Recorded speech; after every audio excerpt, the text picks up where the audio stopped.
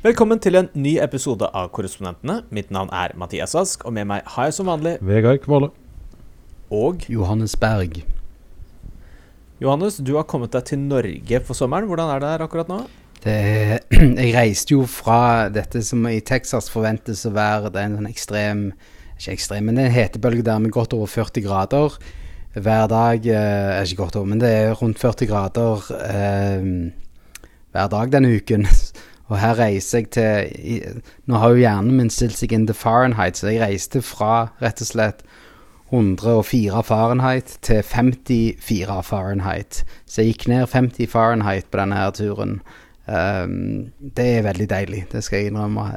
Men det har vært, jeg har hatt noen, altså det å leve livet i et sånt varmt område eller land, jeg kaller Texas et eget land egentlig, men jeg trives veldig godt der. Jeg har aldri vært en som liker meg på stranden sånn noe særlig, eller sånn, nå skal jeg til Syden, men det der å ha et familieliv der du har tilgang på badebasseng der du bor, og det er veldig herlig å se altså, målet for en far med små barn, det er jo at de skal sove, og de sovner jo så noen steiner på når de legger seg etter hvert i badebasseng hver dag.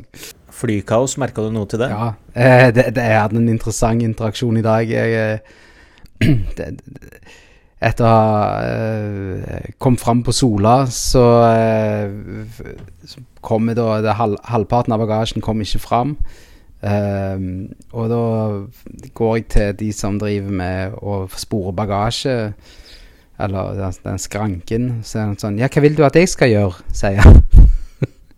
Og så nei, jeg er her for å rapportere bagasje ikke har kommet. Ja, vil du at jeg skal gjøre noe da? Så jeg sånn, ja. Jeg har satt pris på om du kunne. Jeg merker jo at jeg har hjernen fra sånn der USA, der du på en måte, hvis du står og viser litt attitude i sånne jobber, så kan det gå fort veldig aggressivt og gale. Men jeg kjente selv at jeg har god trening i deeskalering, kan man kalle det. Men jeg bare, ja, uansett, hele samtalen var det liksom jeg som fikk kjeften for at jeg var ute og reiste av denne her agenten. Han bare, ja, de åpnet for tidligt. Der er ikke kapasitet at folk skal reise. Så jeg sånn, ja, nei, det var ikke lett det her. Og, nei, er det mulig å se hvor bagasje er? Nei, den informasjonen er det kun Sasa har, den har ikke jeg. Og så og da når jeg spurte Selvfølgelig alltid hyggelig å bli møtt med det når man har reist i 20 timer eller noe sånt. Men dere, det er jo ikke noen tvil om hva som er den største nyheten i USA denne uken. Det er jo at Märtha Louise og Shaman Durek har forlovet seg. Ja. Nei, kanskje ikke i USA, men det ble faktisk oppslag i People Magazine av det. Så dere det? Nei, jeg så ikke akkurat det, men det ja. Men Vegard, du er jo vår ekspert på Shaman Durek i denne podcasten, for du har jo faktisk, ble ikke du sendt til Los Angeles i sin tid på jakt etter litt Ja da, jeg var gikk i hans fotspor i Los Angeles da. Det var jo da dette forholdet først ble kjent i 2019. Fant du noe interessant Durek-visita?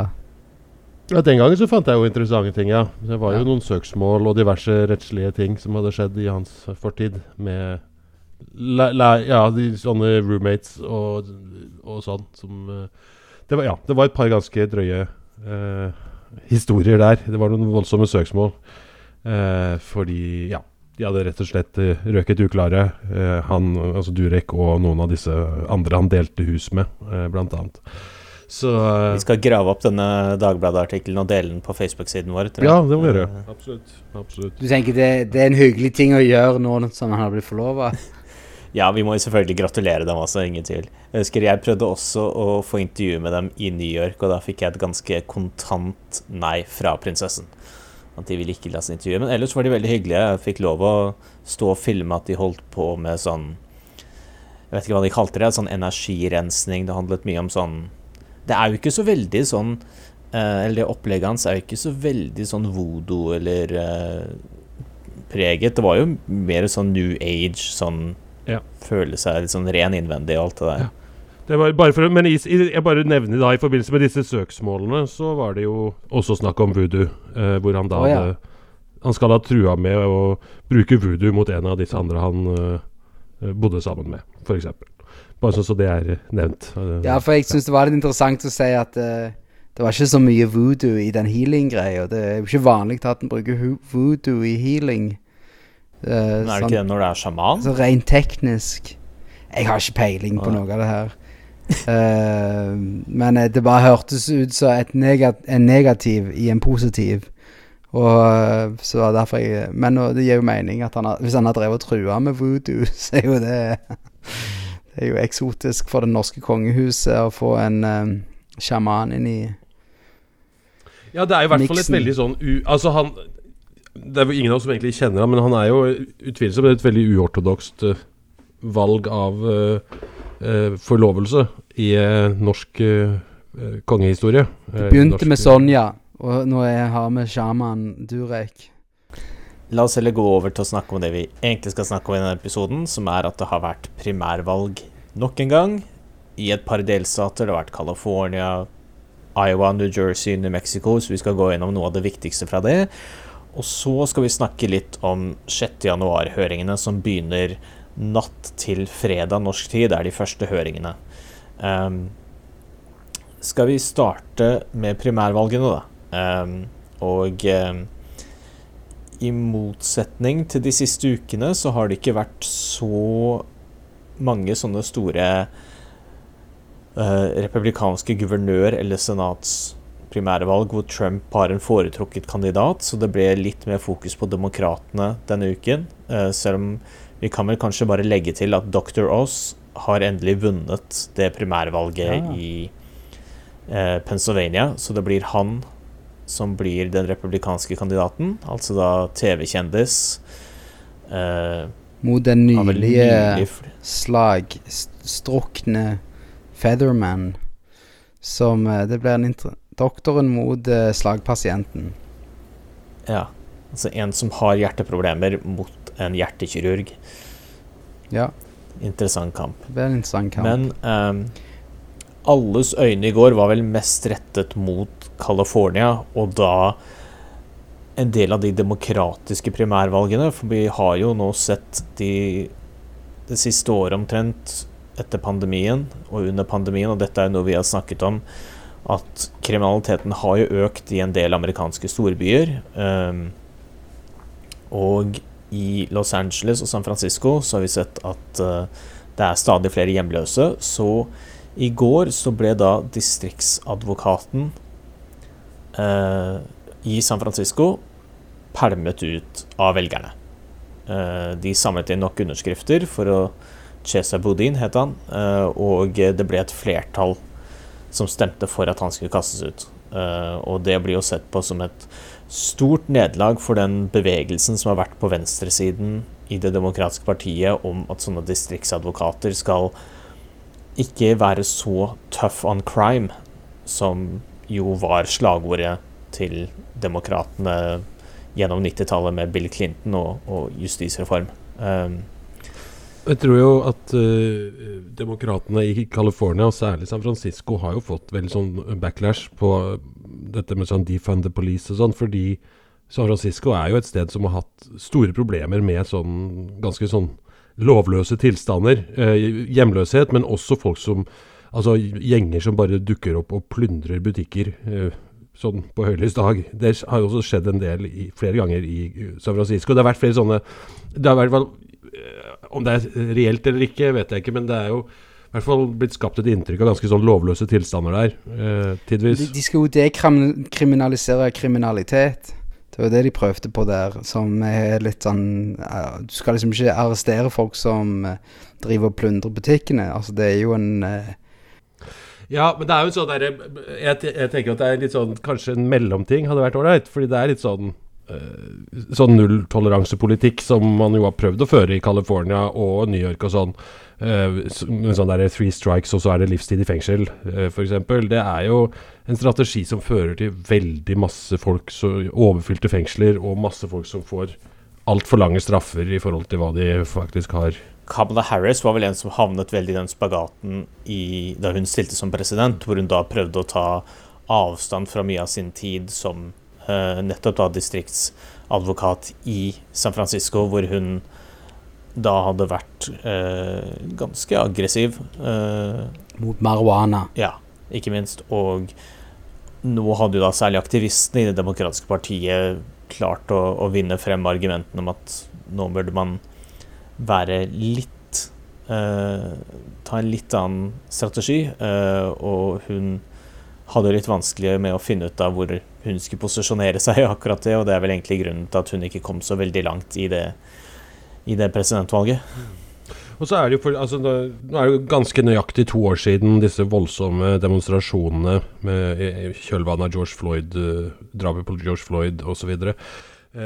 Og på den tiden så var det jo en voldsom bevegelse fordi det var flere sånn filmet tilfeller av det som fremstod som ganske sånn grov politibrutalitet, særlig mot afroamerikanere, og det har jo det utløser jo noen voldsomme demonstrasjoner den gangen, og så har det og så ble et av slagordene defund the police, som jeg tror litt, kanskje et litt feil slagord i forhold til det de faktisk mente. For jeg tror det veldig mange i hvert fall mente når de demonstrerte der, var jo at de ville bruke ressurser på andre ting enn bare politi. Altså de ville bruke ressurser som nå blir brukt på politi, på for eksempel psykisk helse, på hjemløshet, på andre ting, på andre personer som fagpersoner, som kan forebygge en del kriminalitet også, tror jeg var tanken. Og selvfølgelig også få kontroll med denne politibrutaliteten, som et reelt problem i USA fortsatt.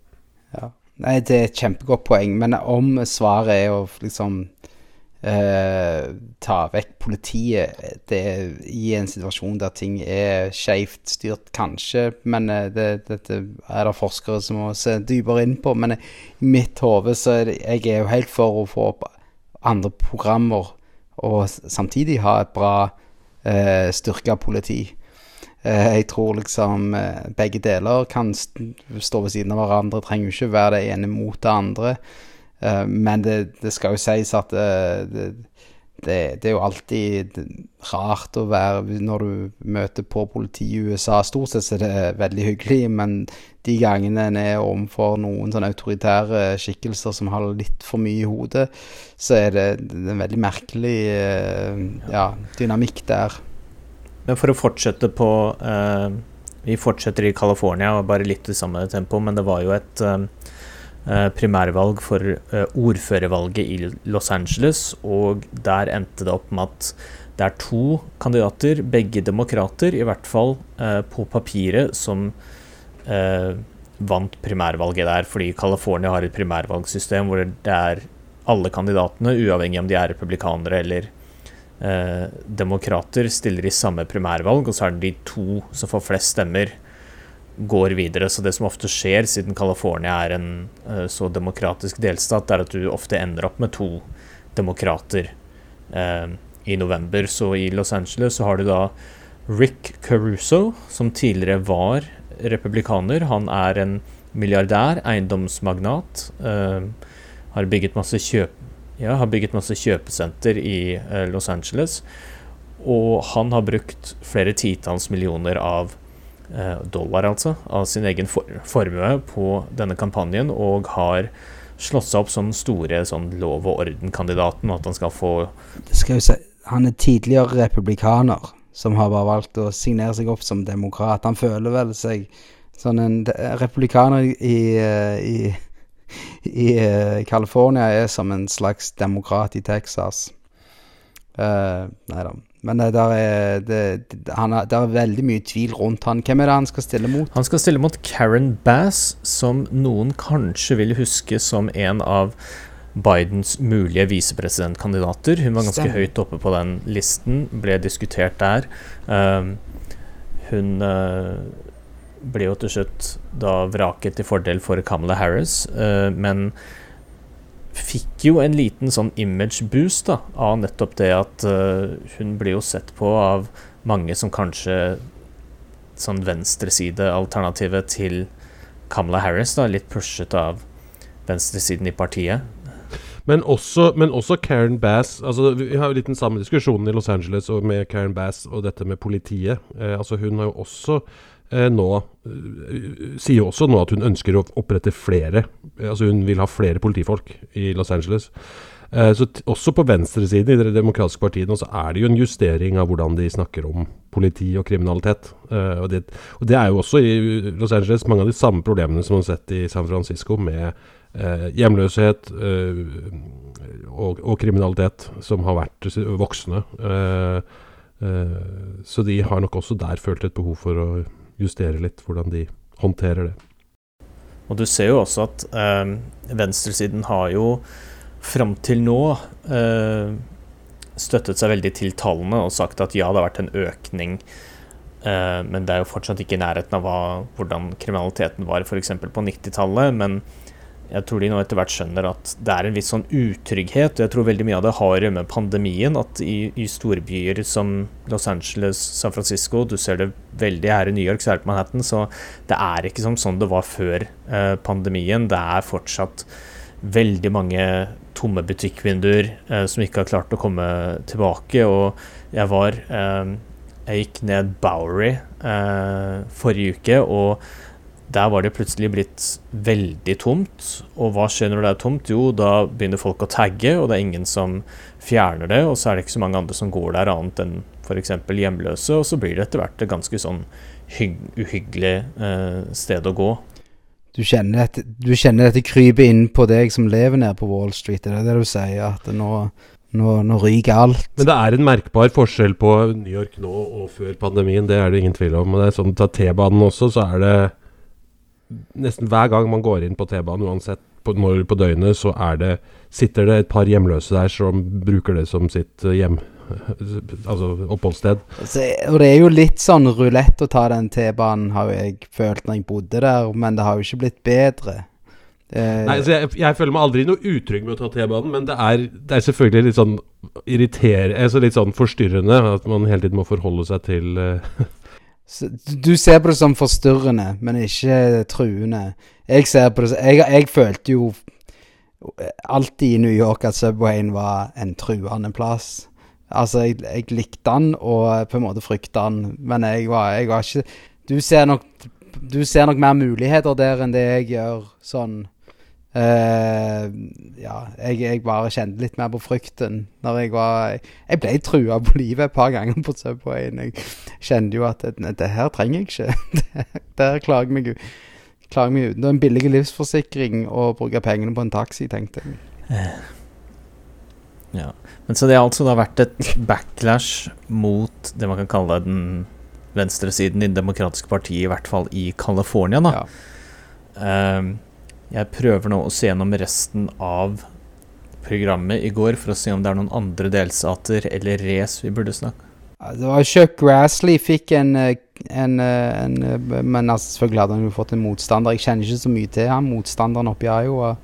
Ikke om dere har noen relasjon til han, men... Du tenker altså da på Chuck Grassley, som vel senatets eldste republikaner. Ja. Dianne Feinstein vel kanskje den eldste. Han 88-89 år gammel, han ikke det? Ja. Og stiller til gjenvalg nå på en ny 6-årsperiode i senatet. Så han kjører en dronning Elisabeth, rett og slett. Han går for et platinum-jubileum, han.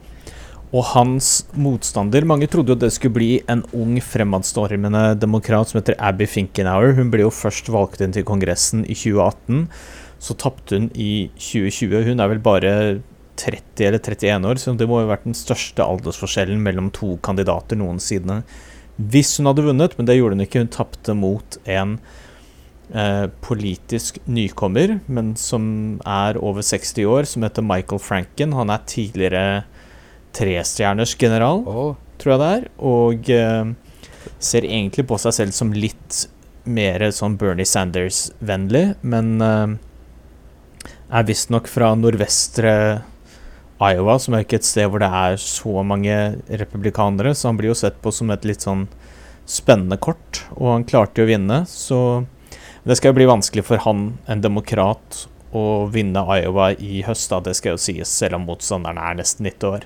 Ja, Chuck Grassley han har jo sittet I mange år. Han har jo altså det å vippe en sittende senator ut av jobben ikke lett uansett, som regel. Men ja.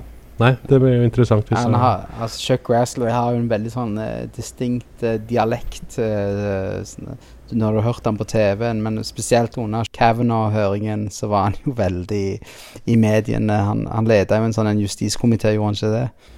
Da, jo. Ja. Så jeg tror nok det mange demokrater som håper han kan bli bytta ut, men ja, igjen, det nok en umulig jobb. Så har vi også det som må være kanskje den mest sånn fremtredende norsk-amerikanske politikeren akkurat nå, John Thune. Han senator fra South Dakota. Jeg har møtt han flere ganger spesielt under Mitt Romney-kampanjen, da var han mye ute. Han jo norskætter, så han jo han alltid hyggelig mot norske medier I alle fall, som jeg har registrert. Og han vel akkurat nå den mest sannsynlige arvtageren til Mitch McConnell? Ja, han sitter jo allerede I lederskapet I senatet, og har vært helt sentral I det republikanske partiet I mange år.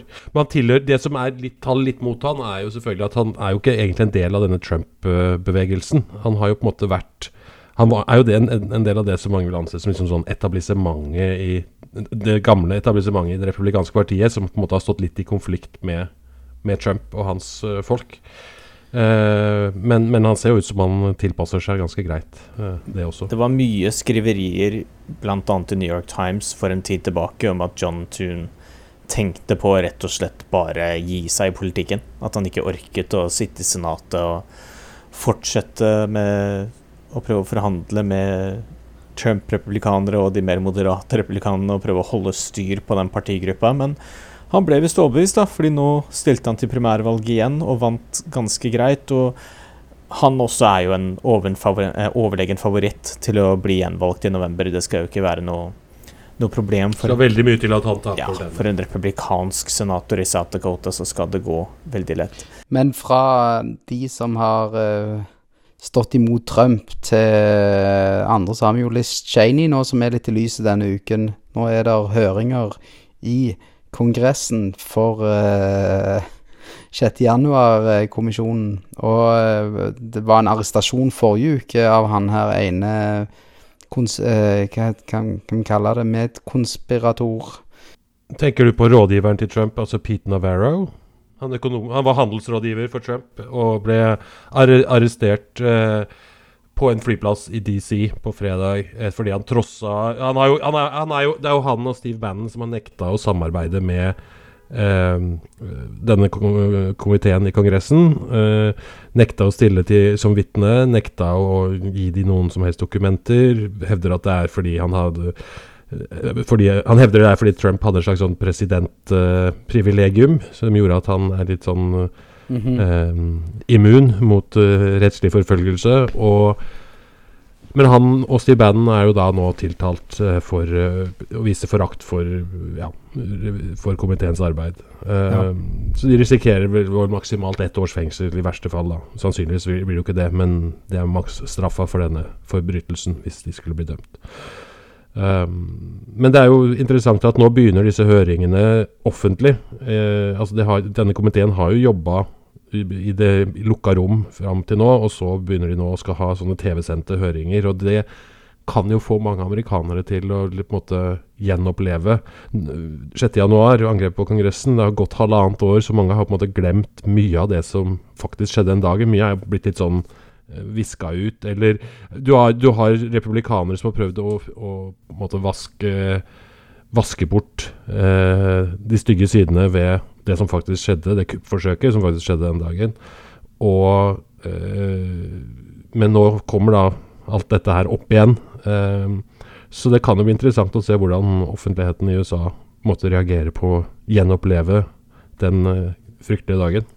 Jeg så et intervju med Liz Cheney der hun, for det, altså når hva var det på ettårsdagen I 2022, så var det hun og faren som sto der inne I salen på minnemarkeringen av veldig få replikanere, men hun beskriver det som kjærlighet til landet, det her at hun I denne komiteen. Det handler jo ikke, nå har jo han her Kevin McCarthy, som leder for minoriteten I kongressen, I huset. Han har jo valgt å ikke samarbeide her på grunn av, han mener at dette her bare politisk motivert, og at dette her bare regler som skal gjelde mot replikanere, som det veldig sånn absurd. Han har jo bare lyst til å ha makten og fortsette og få han vil holde seg inne med Trump for å kunne bli speaker I kongressen hvis de vinner flertallet. Ja. Men jeg tror, det jo påfallende hvor mange republikanere som har gjort den hele omvendingen der hvis du husker de første dagene etter 6. januar, så var det jo fryktelig mange republikanere også som distanserte seg tydelig fra Trump og den galskapen det var med det angrepet mot kongressen. Men så det da flere og flere som bare har snudd og gitt opp og innsett at de har ikke, hvis de skal ha noen fremtidig republikansk parti, så må de på en måte holde seg inne med Trump, og det innebærer fortsatt at man på en måte skal fortsette å gjenta denne løgnen om at valget ble stjålet fra Trump, og at, og på en måte forsøke å vaske bort hvor forferdelig det var, det som faktisk skjedde 6. januar. Tror dere kanskje at demokratene går litt I den samme fellen som de gjorde med Mueller-etterforskningen og Mueller-rapporten, hvor de hele tiden prøver å finne en sånn Trump-link som kanskje ikke der, og overser eller ignorerer de alvorlige anklagene eller beskyldningene som allerede ute I det åpne. Altså, vi vet jo allerede at Trump sa at valget var stjålet, at han opphildnet sine tilhengere, og at han holdt en tale 6. januar. Og det virker som at denne komiteen nå prøver å strekke seg ganske langt og prøve å bevise at det var en eller annen form for sånn hemmelig Trump-plan, da. Men det jeg tror det helt riktig at demokratene forsøker jo nå å få fram at dette her var ikke en sånn tilfeldig hendelse, tilfeldighet mot at disse folka plutselig ble sinte og begynte å gå mot kongressen. Dette var noe som Trump-kretsen hadde kalkulert med, at de visste at den dagen, altså de hadde jo jobbet I forkant også med å ha sånne alternative valgmenn, fra Georgia, som skulle stå klar I Georgia og I flere Arizona, det var flere vippestater Michigan tror jeg kanskje, og det var flere hvor de da skulle stå klare til å på en måte ta over, komme inn og stemme Trump inn som president igjen. Dette her var et rent kuppforsøk. Det det var. Og det liksom desperat for å holde makten. Det jo det var jo et forsøk på å omgjøre, det var et forsøk på å se bort fra valgresultatet for å bevare makta. Det jo en klassisk definisjon på et kuppforsøk.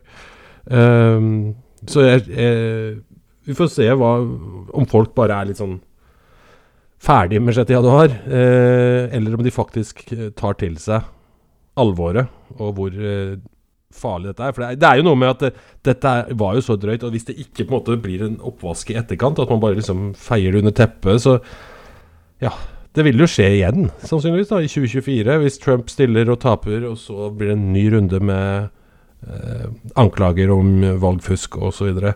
Skal vi snakke litt om hvilket format disse høringene kommer til å være I da? For du nevnte litt innledningsvis, Johannes, at den første og den siste høringen kommer til å være I primetime, altså I beste sendetid. Og de skal ha veldig mye bevismateriale der som ikke har blitt vist før, som skal ha nyhetsverdi, og poenget med dette her jo å gi mat til beinet til valgkampen I mellomvalget for å kunne vise at her må ha landet en jobb å gjøre. Og, altså, Liz Cheney en konservativ, så konservativ man blir I huset, og jeg tror hennes mål ekstremt nobelt her I forhold til det mange av hennes kolleger på en måte står I, for å ville ha sannheten framfor og vise at demokratiet må styres, og det går forskjellige veier, men man kan ikke la det gå over til idiotene.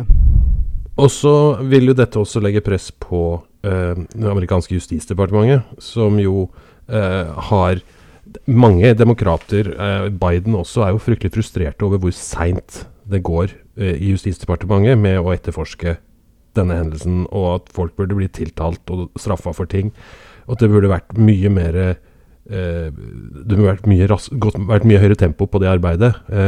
Så der har jo til og med Biden vært kritisk offentlig av hvor sent det går. Så dette her, hvis det nå også da dukker opp flere beviser og så videre i disse høringene, så vil det igjen legge enda mer press på Justisdepartementet for å følge opp videre og straffeforfølge folk.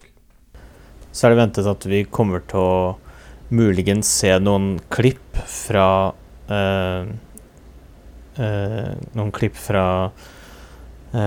avhørene med både Jared Kushner og Ivanka Trump.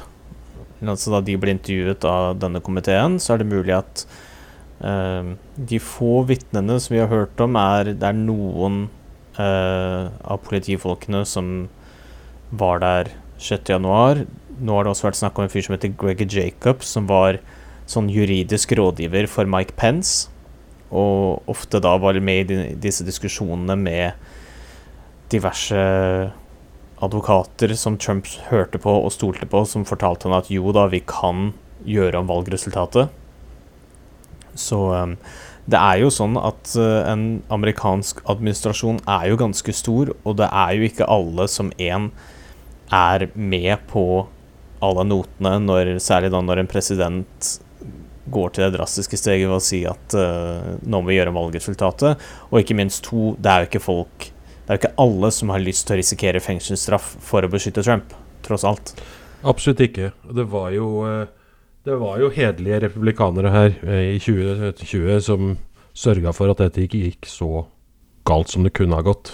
For eksempel da i Georgia, hvor disse republikanerne nekta å gå med på Trumps press for å finne 13 000 ekstra stemmer, sånn som han kunne vinne delstaten. Så Raffensperger og han forrige som vi snakket om i forrige episode, ble jo gjenvalgt for å stå i det, så det gir jo litt håp til at det fremdeles fornuftige folk i den enden av skalaen. For det jo, altså det vil jo svinge begge veier, denne politikken, men det bare å se det spillet de prøver å gjøre på høyresiden ekstremt mørkt. Nei, det blir i hvert fall veldig spennende å følge med på de høringene, og de skal jo vare en stund, for selv om de bare har rundt 5 eller 6 høringer, så de spredd utover nesten 2 uker da. Så det første høringen da natt til fredag norsk tid, og så det ikke en ny høring før neste mandag igjen, eller da natt til tirsdag norsk tid, og så det kommer til å ta en stund, og komiteen har vel gjort det med viten og vilje, og håper at det gjør at disse høringene skal få litt mer tid til å sette seg i den amerikanske offentligheten, men som vanlig så kommer disse høringene blir jo filtrert gjennom media til sitt publikum, så det jo klart at de fleste republikanere kommer ikke til å følge disse høringene time for time eller minutt for minutt. De får jo se et sammendrag på Fox News eller Newsmax eller andre kanaler. Nei, Fox News tror jeg ikke skulle ha noe hele tatt. Fox News ville ikke sende dette direkte, sa de. Ikke på Fox News, vi skal sende på Fox News Business, altså søsterkanalen som litt mindre. Nei, altså det jo der du har litt mer sånn ville kommentatorer. De jo hakket mer ute enn de som på den vanlige, som og generelt vel ute fra virkeligheten på normale folks. Nei, jeg tenker vi kan runde av diskusjonen der for denne gang. Tusen takk for at dere to var med. Mitt navn Mathias Ask, og med meg var Vegard Kvåle og Johannes Berg. Denne podcasten støttet av Fritt Ord. Tusen takk til alle som hørte på denne uken, og vi snakkes igjen neste uke.